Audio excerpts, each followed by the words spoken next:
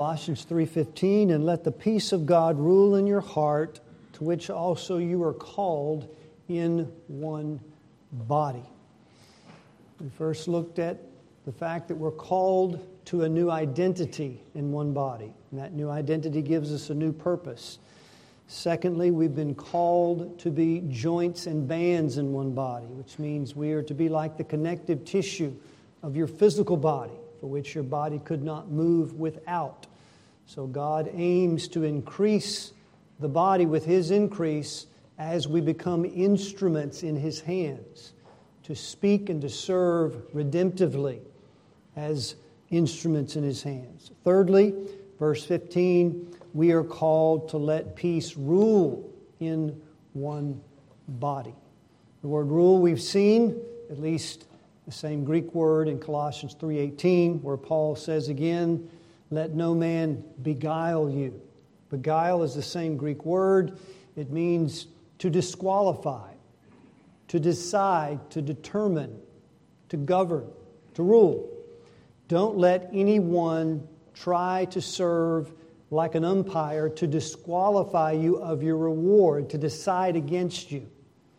Inversely, in verse 15, let the peace of God decide for you.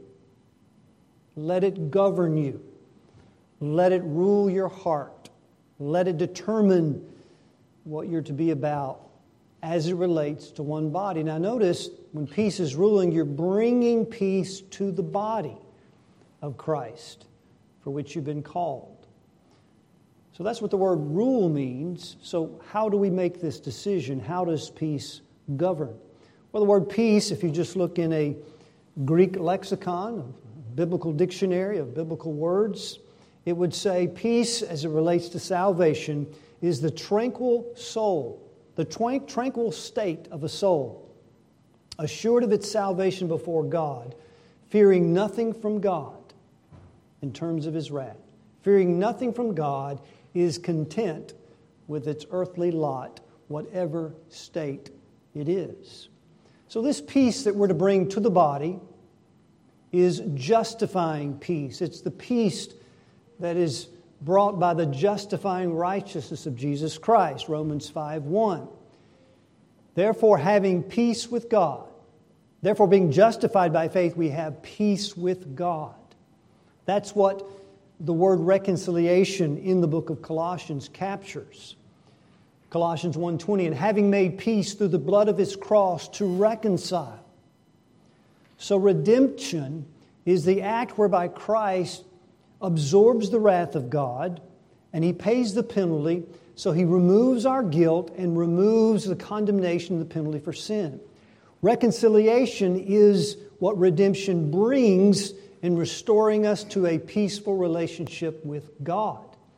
In verse 21, Paul would say, and you hath He reconciled, who were one time, formerly, sometime, alienated and enemies in your minds by wicked works. Yet now hath He reconciled. So how does reconciliation come to us personally? God removes the enmity and the alienation that existed in our mindset, in our disposition. It was expressed in wicked works, but the disposition of the mind was that of estrangement, the word alienation means. You remember when we spoke on that verse, we used the illustration of a wife estranged from her husband. What does that mean? She no longer lives in the house. She no longer participates with the husband. She doesn't speak to the husband. She doesn't communicate with the husband. She's indifferent to the husband. She no longer loves her husband. The enmity and the alienation that existed in our minds is that we were indifferent to the glory of God and we did not love God. Romans 8:7 makes that clear. We didn't love God. We didn't enjoy God. We did not like to retain the knowledge of God in our mindset. God, in an act of mercy, overcomes our alienation and our enmity now through reconciliation when we come to faith in Christ. So what are the implications then? If that's what alienation and enmity is, what does it mean to be reconciled? What does it mean to have peace with God? It's that tranquil soul that is assured of salvation, who is now participating in the life of God, who's no longer indifferent to the glory of God, who is communicating and enjoying the presence of God, or as the Greek definition for peace goes, is content in Christ. Content is that you have enough. You're satisfied. Not only with Christ, but you're satisfied with His ruling providence in your life. Whatever your earthly lot is. As Paul would say to Timothy, the preacher, but godliness with contentment is great gain. For we brought nothing into this world, it's certain we can take nothing with us. Therefore, having food and raiment, let us therewith be content. To be at peace, to have that inner rest, no matter what your earthly lot is. How would you be at rest or content with just having food and clothing? Because godliness with contentment is great gain. Which means godliness is rooted in being content with the gain of who God is. When God is all in all, or Christ, as Colossians 3:11 says, when Christ is the source of your peace and rest and contentment, when we are being satisfied in Christ, who He is, that peace then empowers us to have a contentment with food and clothing, with whatever we have. The writer of Hebrews would say in 13:6, let your conversation be without covetousness, love of money, but be content with such things as you have. How could you do that? How could you be free from the love of money and have contentment? Because God has said, I will never leave you nor forsake you, that you may boldly, confidently say, the Lord is my helper. I will not fear what man can do unto me. Contentment, rest, peace in the fact that God is with you. He said, I'll never leave you nor forsake you, empowers us to know that God is our helper in such a way that whatever man says to make us afraid, if you keep saying that as a Christian, we're going to take your job away. How can you boldly speak in ways that God wants you to speak in every context of life? When men will threaten you to take your livelihood away, to take your possessions away. Contentment, rest, that inner peace that's objective because of what Christ has accomplished and who He is for us, empowers us to say, the Lord's my helper. I will not fear what man shall do unto me. So this objective ruling peace we are to bring to the body. Right, what are the implications of that? First, it means we are no longer asking our relationships to provide that contentment. We are no longer asking the church, the pastor, the members to be my source of peace. We're no longer asking or demanding or requiring that our marriage be the source of contentment. We are no longer asking, demanding, or requiring our children to be our source of contentment. We're no longer asking relationships to be our Messiah. We're not asking people to be a substitute for Jesus Christ because He is our peace.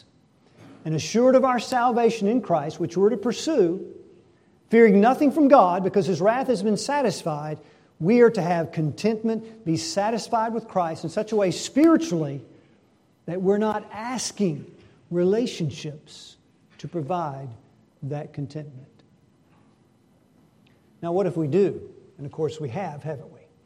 What happens when you ask a relationship like the church to be your peace? You'll leave it. You won't stay at that church. It's just not satisfying. I'm not suggesting there's never a reason to leave a church, but not for this reason. Because you're expecting the church to be the source of your contentment, your peace, your rest. And when it's not, you leave that church or you leave that marriage because the marriage is no longer satisfying you. And you're asking the church, you're asking the marriage, you're asking some person, some relationship to be what Christ alone can be to you. He is all in all. And only when this peace is ruling in our hearts can we bring that peace to the church in such a way that now we are speaking out of that peace. We are serving out of that peace. And it's independent on how we're treated or how our earthly lot may be going at the time, because Christ, whom we're complete in, is always the head that's supplying every joint and band so that we're going out in this peace to one another in a way that magnifies God and exalts His grace. So we need to stop asking churches to be that source of peace. Implication number 2, you don't need anything outside of Christ to find this contentment. And we as a church need nothing outside of Christ. How many times have you may have said, we just need more young people? No, we don't. I think that would be great. Right? We don't need more middle-aged families. You know, the middle with the young children. We don't need more of them. We don't need it. Well, that would be great to have it. Now, 59 and a half years old, this is my category. We need more older people. I think we need more older people. No, we don't. We don't need them. You need nothing to be what Christ calls you to be as a church. Nothing, or He's incomplete. So we need to stop making statements to suggest if we only had this, somehow we could be the church He calls us to be. You're complete in Christ. He's all in all, and therefore you have everything you need, young person. If you're the only young person in the church and there's not a single other young person, you have everything you need to live in the body and be the kind of body Christ calls us to be. Next implication. Now you can pursue peace in the body, right? There's not always peace in the body. There's going to be conflict in the body. Sometimes it'll be conflict between individuals. Sometimes it'll be a conflict that's just dropped down on the whole church and has a tendency to blow things up and divide people. See, when you understand ruling peace is under the ruling providence of God, you understand that there are no stones in the temple that are there by accident. Everybody's here by design. And when conflict hits the church, there is no conflict that's accidental. It's by design. And God has designed conflict for an opportunity to give Him glory and grow in our humility and grow in the gospel. But we must bring ruling peace with us so that when the conflict slams the church, we don't bolt. You know, my default mode most of the time is when I'm in conflicts, I don't even want to, I'm out of here. I'm leaving the room. Do you ever feel like that? That's just the opposite thing God is after. Right? God's aim is to show us something about ourselves as a church and individuals when we start to rub each other the wrong way. So when you have ruling peace and say that relationship, I'm not asking it to be that for me. I'm not asking Him to be my source of peace. Therefore, when the conflict comes, you can bring peace to the relationship. See, peace doesn't mean there's no conflict. You know that. It doesn't mean all the circumstances are not rough and difficult and there's rough waters. There can be many rough waters, and you still are bringing ruling peace to your marriage, to your family, and to the church because you understand that ruling providence has ordained this event for the good of the church and the good of your relationship. So we're going to move in toward one another with our peace, and we're going to work through the conflict. And we trust God will, through Christ, empower us with what we already have in Christ. Everything we need spiritually. So you don't need me spiritually, and I don't need you. We need each other. There are needs we give to each other, but Christ is the source of our peace. And when we understand that ruling, we're deciding on the side of peace, and we're working through conflict. We're following things which make for peace, wherewith one may edify another, Romans 14. We are following peace with all men, Hebrews 13:12 or 12:13. We are pursuing peace. We are, as much as lieth in us, living peaceable with all men, even when they treat us wrong. How can you do that? Because I don't need that person to say how wonderful I am. Right?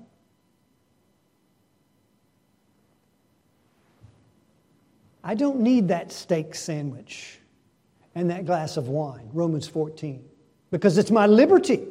I have a right to do that. I don't need that. I'm going to bring peace to my relationships. I don't need you to say kind things to me. But wait a minute. Isn't that wrong to say kind things to me and to you? Yes. What should you do? Bring your peace to the relationship. And with a steady, firm, gentle voice, you correct, you instruct, and you discipline your children. With a steady, firm, peaceful voice, you instruct, you correct, and you discipline your children. You know why you do that? Because you don't need them to like you.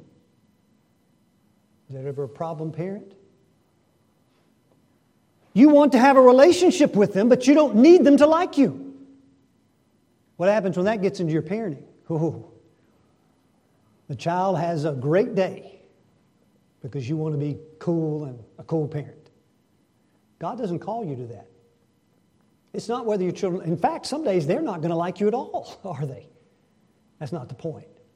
No, I'm going to bring my peace. You bring your peace to those children. You firmly, steady, consistently. You instruct, you teach, and you discipline. Because God has called you to peace, and you bring it to all your relationships. Now, I'm not suggesting that we ever lose that peace. Of course, we do in the body. It's why we each have to keep bringing it to one another. And so we can pursue peace with one another. You can pursue peace in the body. And lastly on this point, you can be honest and transparent with one another. Honest and transparent. Does anybody in this room know your real spiritual health? I mean, really. Do brothers and sisters in churches live in churches virtually unknown? Unknown, except for, superficial, Alabama won yesterday, Auburn lost. The weather's hot, the grass is dying. Work is good. That's all great. Does anybody in this room know you on a little deeper level?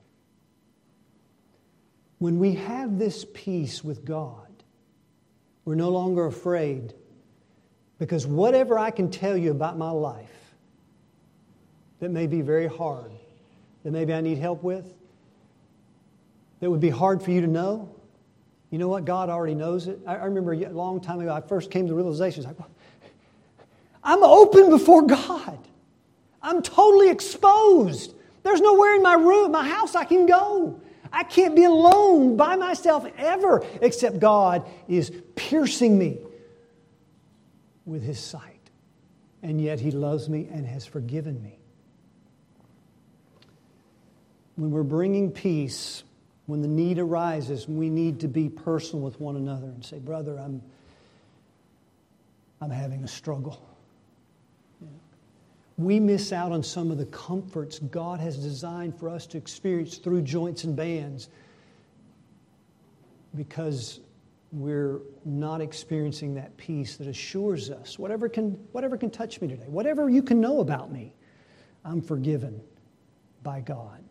I remember years ago, must have been 15 years ago, I was listening to an interview with John Piper.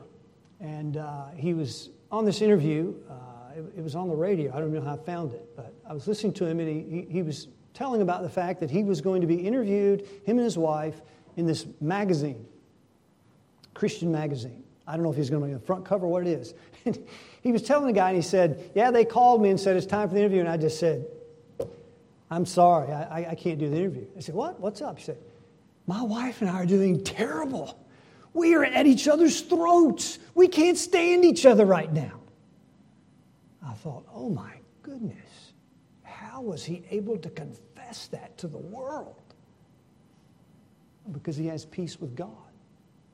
Beloved, confess your faults one to another and pray for one another that you may be healed. That requires, in a setting of confidence, in a setting of the church where there's somebody you can lean on, to expose yourself in some way and say, I need to confess this. I need help with this. Could you pray for me? As Brother John pointed out last Sunday, that's not just physical healing, that's spiritual. And what is the context of the book of James? It's the double-minded man. And who is the double-minded man? Oh, that's the man who keeps saying everything's good, but everything's not good. That's the man whose lips are praising God, but inwardly he's being tossed to and fro by every wind of doctrine. So in chapter 4 of James, when James brings that double-minded man to repentance, cleanse your hands, ye sinners, and purify your hearts, ye double-minded. Let your laughter be turned to mourning and your joy to heaviness. Humble yourself in the sight of the Lord, and He will lift you up. What is the upshot in the end of the book of that double-mindedness and repenting of it? Confession to one another. Confession. Somebody's going through a trial. Somebody's going through a difficulty. And they know they're not doing good. See? Is it okay for somebody to say in this church to one another, I'm doubting my faith in Christ. I don't know if He's real to me right now. I really don't think He loves me. Have I been wrong about Christ? Does anybody have any real thoughts inwardly that you know are not right, that you just can't absolve? You can't resolve them? Even when we are comforted by God in 2 Corinthians chapter 1, that comfort is so that we may comfort one another in any trial whatsoever. God has designed our trials so that then we could be a comfort in the body to one another when someone's going through a struggle where they need someone to be there, to speak to them and to minister to them. And to do that, we have to bring peace.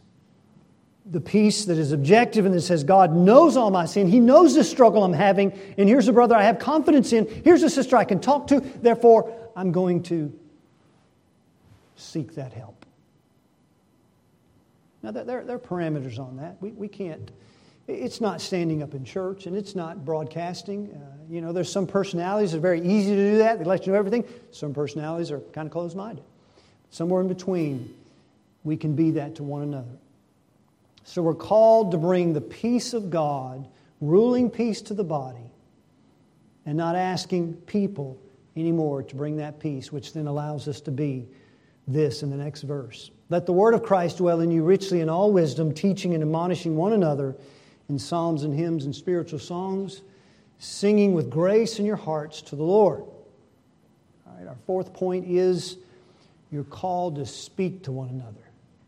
In fact, you're called to teach and admonish one another. That's not elders here. You're called in one body to now start speaking to one another. Speaking. Why does Paul say, let the word of Christ dwell in you richly? Speaking and admonishing. Of course, that's the word we're speaking. That's the word that produces the wisdom that we all need. Why the word of Christ? It's the word about Christ. Is Paul not saying to us that the presence of Christ is mediated through the word? It's mediated through the word. I remember years ago at meetings, weekend meetings, 3 meetings a day, three services a day, three days, exhausting. And you would hear often the saints of God say, when they would talk about the meeting after, the Lord was in our presence. We felt the presence of the Lord. The first time I heard that, I thought, wow, what happened? What did they see? What happened? They meant the Word mediated His presence. His presence was experienced by proclamation of the Word. Beloved, we mediate the presence of God by speaking the Word of God to one another. Listen to Paul in Ephesians 2:20. He would say, the church is being built on the foundation of the apostles and prophets, Jesus Christ being the chief cornerstone. A cornerstone in the old ancient masonry buildings was the most significant, important stone. Every other stone found its position with the cornerstone, and its reference was that stone. That stone meant everything in the building. The apostles and prophets have brought the Word of the chief cornerstone, the Word of Christ. They've deposited it in the church. We're being built on that chief cornerstone, or the Word about Christ. Then Paul says, in whom all the building fitly joined together is growing unto an holy temple in the Lord. right, that's similar to Colossians 2:19. It's only when the church is being fitly joined as joints and bands is it producing growth. Coming from the head, or in that metaphor, the chief cornerstone, for which the whole Bible is the word about Christ. Then he says this, in whom also, in the chief cornerstone, we're fitly being joined, in the chief cornerstone, in Him also, we are being built for a habitation of God through the Spirit. We're being built a palace for God. Now, if God is dwelling, what's happening? He's present. How is the presence of God mediated? How is it brought about? The Apostles' and Doctrine's word to you, as you are fitly joined together, speaking the word of Christ. Christ is mediated. He comes only through the word. What are the implications? One, we're bringing Christ to one another. Isn't that glorious? We are bringing the presence of Christ through His word as we speak it to one another. Have you ever brought the word of Christ and left Him behind? I wish I could say that's never happened to me. I wish I could say a few times. There have been plenty of times I have literally brought the words of Christ. Literally, I quote them. And Jesus was nowhere to be found. His presence was not mediated in the relationship. What I brought was my law, my rules, and my regulations. And I want you to shape up and change. Because that's all I was after. See, when we try to fix people, when we think we're going to transform people, Christ is not there. I may even use His word, a principle, a rule, but my whole purpose is to fix you. Because you're not bringing me the peace I want. Though, when you bring peace, ruling peace to the relationship, now we bring Christ. Recognizing you can't fix anybody. You can't fix your children, parents. You can't do it. There's something God has called you to do that you need to do. You must do it. But you can't fix them. You can't fix her. You can't fix him. Or they don't need Jesus. They don't need Him. They need you. So when we mediate the presence of Christ, there's only one way He is mediated. Through the word about Christ. So it's imperative that we be a word-centered church. Now we use that word again. We pray the word. We preach the word. We disciple the word. We minister the word one to another because we want to bring Christ to the relationship. Because Christ can fix it, can He? Christ can redeem. Christ can transform. And when we become a mouthpiece, an ambassador of Christ in reconciliation, we're bringing to the table, speaking redemptively, sometimes in a firm, steady voice, sometimes differently. But in all cases, our aim is to bring Jesus with us.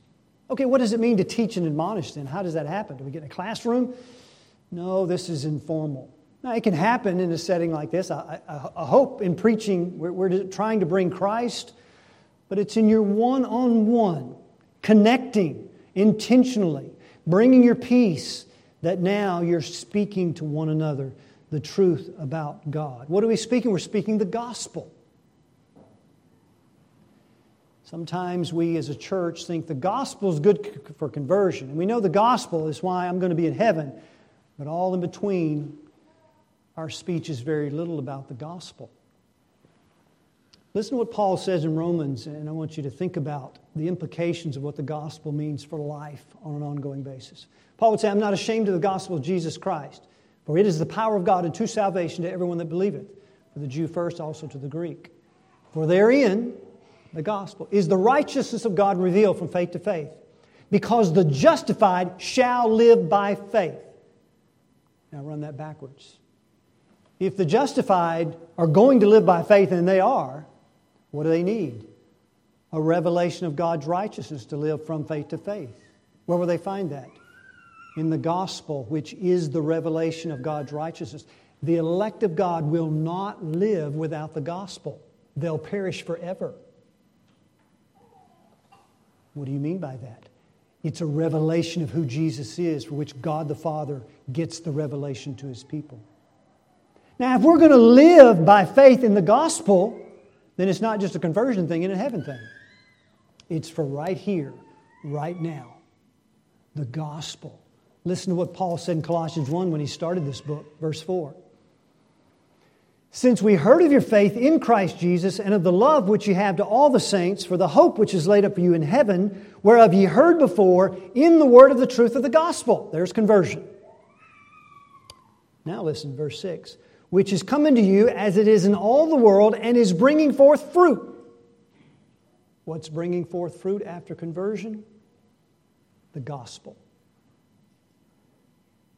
As it doth also in you since the day you heard it and knew the grace of God in truth. Since the day you heard it and were converted, to the day Paul wrote this epistle, I don't know how long that was. Let's just say it was 5 years. From that day to the 5th year, the gospel was producing fruit. We leave off the gospel. What happens to the fruit? It starts to dry up. So when we are speaking the word of Christ to one another, we are speaking the gospel. We are bringing the gospel to one another. Now, what does that mean exactly then? Does that mean we say, brother, I know what will help you today. Jesus died, was buried, third day he rose, and now He's in heaven. That's obviously not what Paul means, right? What is the good news of the gospel? It is the fullness of God in Christ coming to you every day to meet every need that you have. That's what Jesus purchased for you.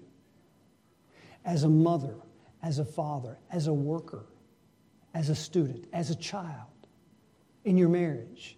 The good news of the gospel is that Christ has done everything necessary to bring Himself to all your relationships, to all your trials, to all that you encounter.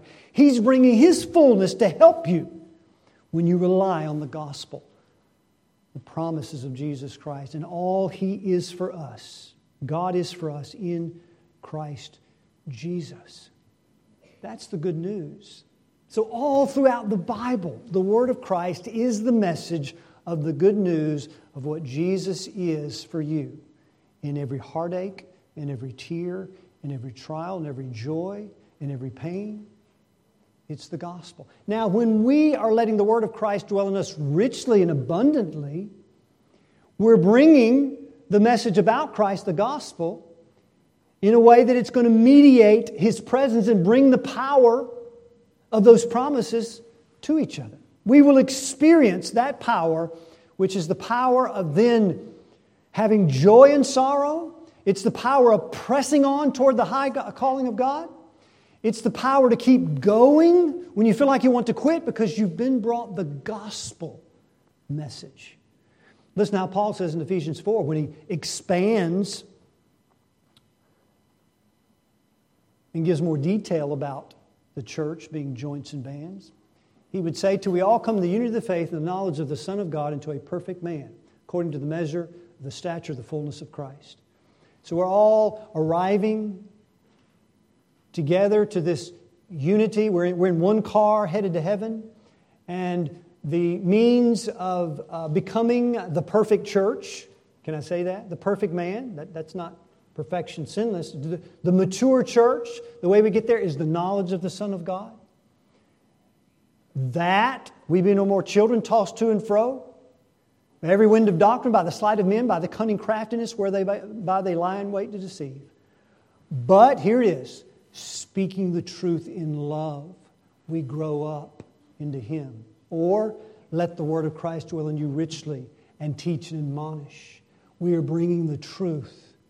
And Christ is being mediated, His presence, as we speak to one another. And it keeps us from being tossed. You ever feel tossed? You ever tempted to be tossed to and fro? God is using joints and bands to keep us from being tossed.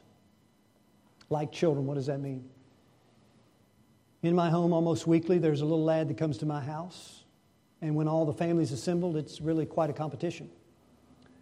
Who's going to get the attention of this lad? One by one. Somebody says, "You want to go outside?" Yeah. So I say, you want to go down to the mower? Yeah.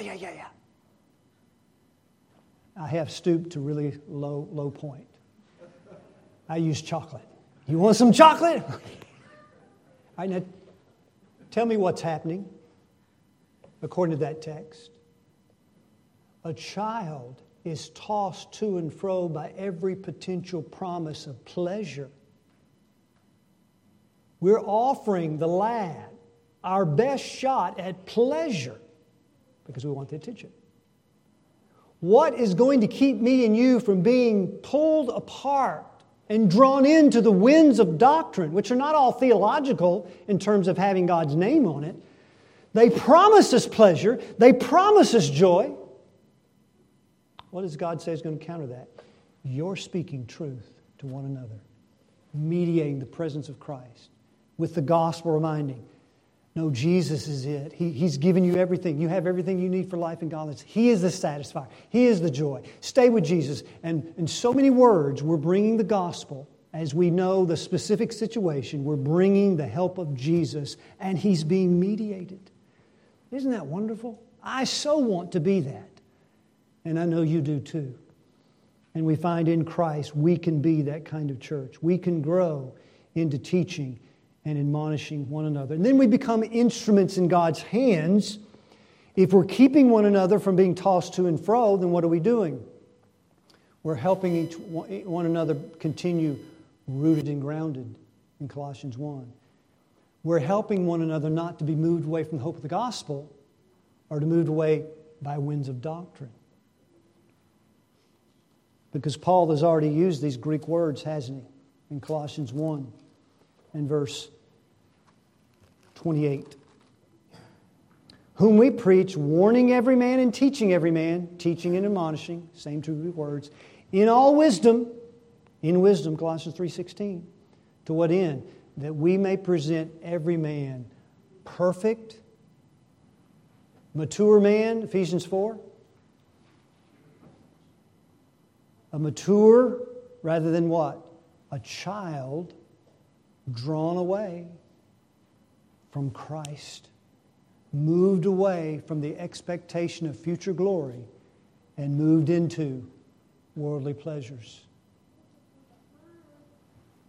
Paul sees himself as an instrument in the hands of Christ to bring his bride to glory. Now, who's bringing the bride to glory? Jesus purchased her, and Jesus will have her. But Jesus will use His Word to mediate His presence to help us hang on. We are really instruments in God's hands when we're speaking this eternal truth that is sustaining, that is encouraging, that is nurturing, that is supplying the presence of Christ and His promises that enlivens our souls and keeps us on the way in the darkest of hours, in the greatest of trials, in the deepest sorrows. We need a word of truth from heaven, and God has worked it out that He uses you. Isn't that marvelous? Uses sinners to be His instruments. So let us speak the truth to one another. So what's the next implication? Look for the opportunity. Look for someone hurting. Look for someone that needs a word of encouragement. Look for ways you can speak the gospel to one another. Will you get it wrong? Yeah. We go back to the virtues, right? Long suffering, forbearing. You know, when I try to bring the gospel, I'm insensitive and callous, and I don't get it. I'm just going. He tried. It's going to get messy. It's going to get difficult. It's not going to be perfect, sinless, but we're growing up into Him, into maturity. And God is magnified. And God is being seen as a sufficient God, as these brothers and sisters who formerly hated each other and had nothing in common are coming in together into the presence of Christ, and His Word is becoming central, and now we're speaking that Word to one another, and we're loving with it. And then Paul says, in psalms and hymns and spiritual songs, singing, making melody in your heart to the Lord. Some differences of opinion where to put wisdom. You can tell I put it in connection with teaching and admonishing because that's where Paul put it in Colossians 1:28. he sort of set the precedent, I think, to say, teaching and admonishing in all wisdom. Some people say the wisdom needs to be connected with the Word of Christ, and the teaching and admonishing is in singing. So, now, they both can't be true, but they both can work. And we do speak to one another in psalms, hymns, and spiritual songs, but what I want to point out here is that how do you know you're making melody in your heart to the Lord? How do you know that? I hope it's not because of the way we sound. Because, there's a song we didn't quite get right there earlier. And sometimes I'm off key, sometimes I'm on the wrong page, or wrong line. So I don't think it's when you're accurately on key. I think we should strive to do that, be accurate, get on key, and sing. That would be good. And it's not how loud we are. I love it when we're loud and music's peppy, and I enjoy that. But when is it that we know we're singing with grace in our hearts? Well, when the Word of Christ is dwelling in you richly, it's shaping your heart in the worship of song. We can be the best, we can be a choir that sounds outstanding. More and more, sometimes churches hire unbelievers to play the piano in the church. And they are outstanding, but guess what? No grace in the heart. No grace whatsoever. By their own profession. No grace. So we could sound wonderful, but it would be better if we had to choose to sound terrible, but have grace in the heart. Which would mean the Word of Christ is being mediated and dwelling in us in such a rich way that it gives grace and joy in our hearts to sing out to the God of heaven. You ever had that experience? I know you have. It's just one of those ones you're just singing out, and maybe it's off key, and maybe, I do more screaming than singing anymore, but it's just like your heart is overflowing with joy and grace because the God that's redeemed you, the Savior that is being mediated through the songs, is the Savior that you love. And it fills your heart with joy. Is anyone married? Let him sing psalms. So let us sing, let us pray, let us ask God to be with us in such a way that when the Word of God is dwelling in us, which means we have to be students of the Word, right? That overflow of that Word comes out in worship and singing. Yes, we trust accurately and on key most of the time, but it's singing with grace in your heart. Paul said in Ephesians, with melody in your heart unto the Lord. And finally, the last point, verse 17, whatsoever you do in word or deed, do all in the name of the Lord Jesus, giving thanks to God and the Father by Him. Now this is the bridge verse. This is the verse that bridges the gap between church at large and now getting into the components of the church, which is families in the church, right? Because now he's going to break it down further and say, what should we be doing in our homes that works out in church life? And this is the verse that bridges the gap. So you're called in one body to surrender everything to Jesus Christ. Your life, your words. Your words are not your own. They belong to Him because He purchased you with His blood. He owns you. So what comes out of the mouth is His. That's why the psalmist said, let the words of my mouth and the meditations of my heart be acceptable in Thy sight, O Lord, my rock and my strength. Meditations in the heart gives rise to words out of the mouth. Let them be acceptable. You own my heart. You own my life. You own my body. You own my words. That's going to take real work, isn't it? The work of grace is not complete in us. We are surrendered in one body. We surrender our lives. We surrender all we are to Christ, and then what? Now we surrender to one another. Isn't that the point that Paul has been making? Say, I don't mind surrendering to Christ, but I'm about surrendering to you. Isn't that what God is after? God is all in your life, beloved. He is all in. He's not half-hearted towards you. He rejoices over you with His whole heart. His whole passion is in it for you.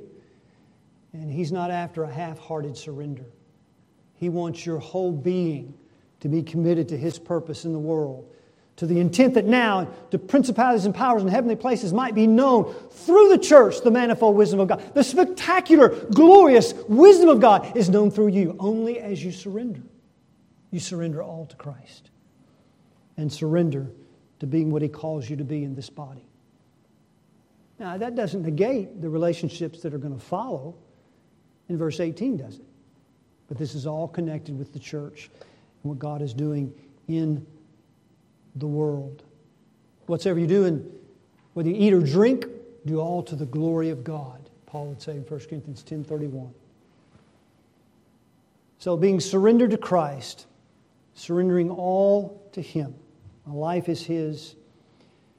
My relationships are His. You don't own a single relationship that you're in. You don't own your marriage. You don't own your kids. You don't own any relationship in this church. Jesus Christ owns it all. When you approach your relationships in life and church and family that way, it takes you off of your agenda and what you want those kids to be and what you want this marriage to be, and it puts you on His agenda. What does He want me to be to my husband, me to be to my wife, me to be to my parents, and my parents to the children, and what does He want me to be to church? That requires a surrender. And so, Jesus owning everything, we are speaking, we are acting, we're doing everything for the glorious, wonderful, matchless name of the Lord Jesus, and we're giving thanks to God by Him. That's the second time Paul has mentioned thanks. We're to be thankful in the body. We're to thank God for every stone that's here, every member that's here, even the ones like myself that can be kind of irritating and frustrating at times, right? Every stone we're thankful for. Every stone that belongs to Christ has a right to be in the body.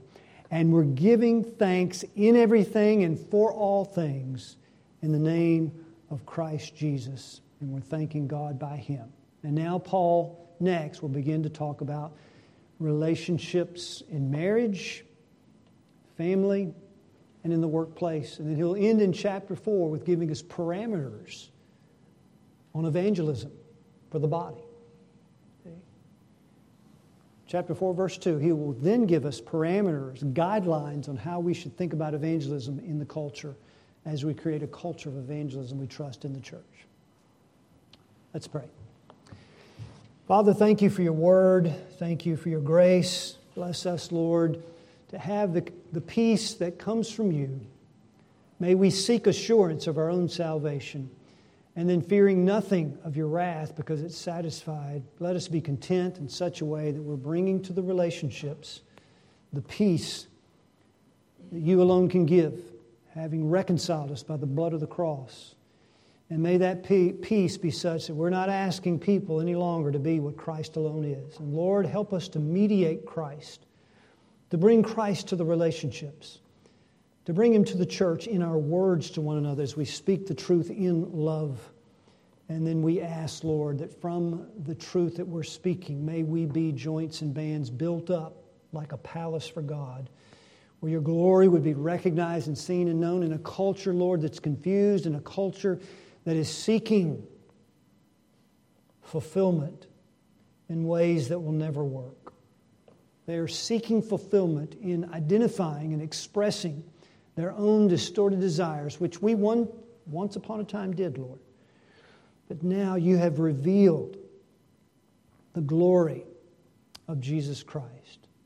And we pray that the world would see in churches all over the globe a new identity, a new community, a new connectiveness, a new way of speaking, a new peace, a new surrender, that in such a way would draw them in to ask questions of the hope that is within us. It would draw them in to see these people really are satisfied and they have nothing in common. To draw them in to see, Lord, that Jesus Christ is all and in all. And it's His name we pray.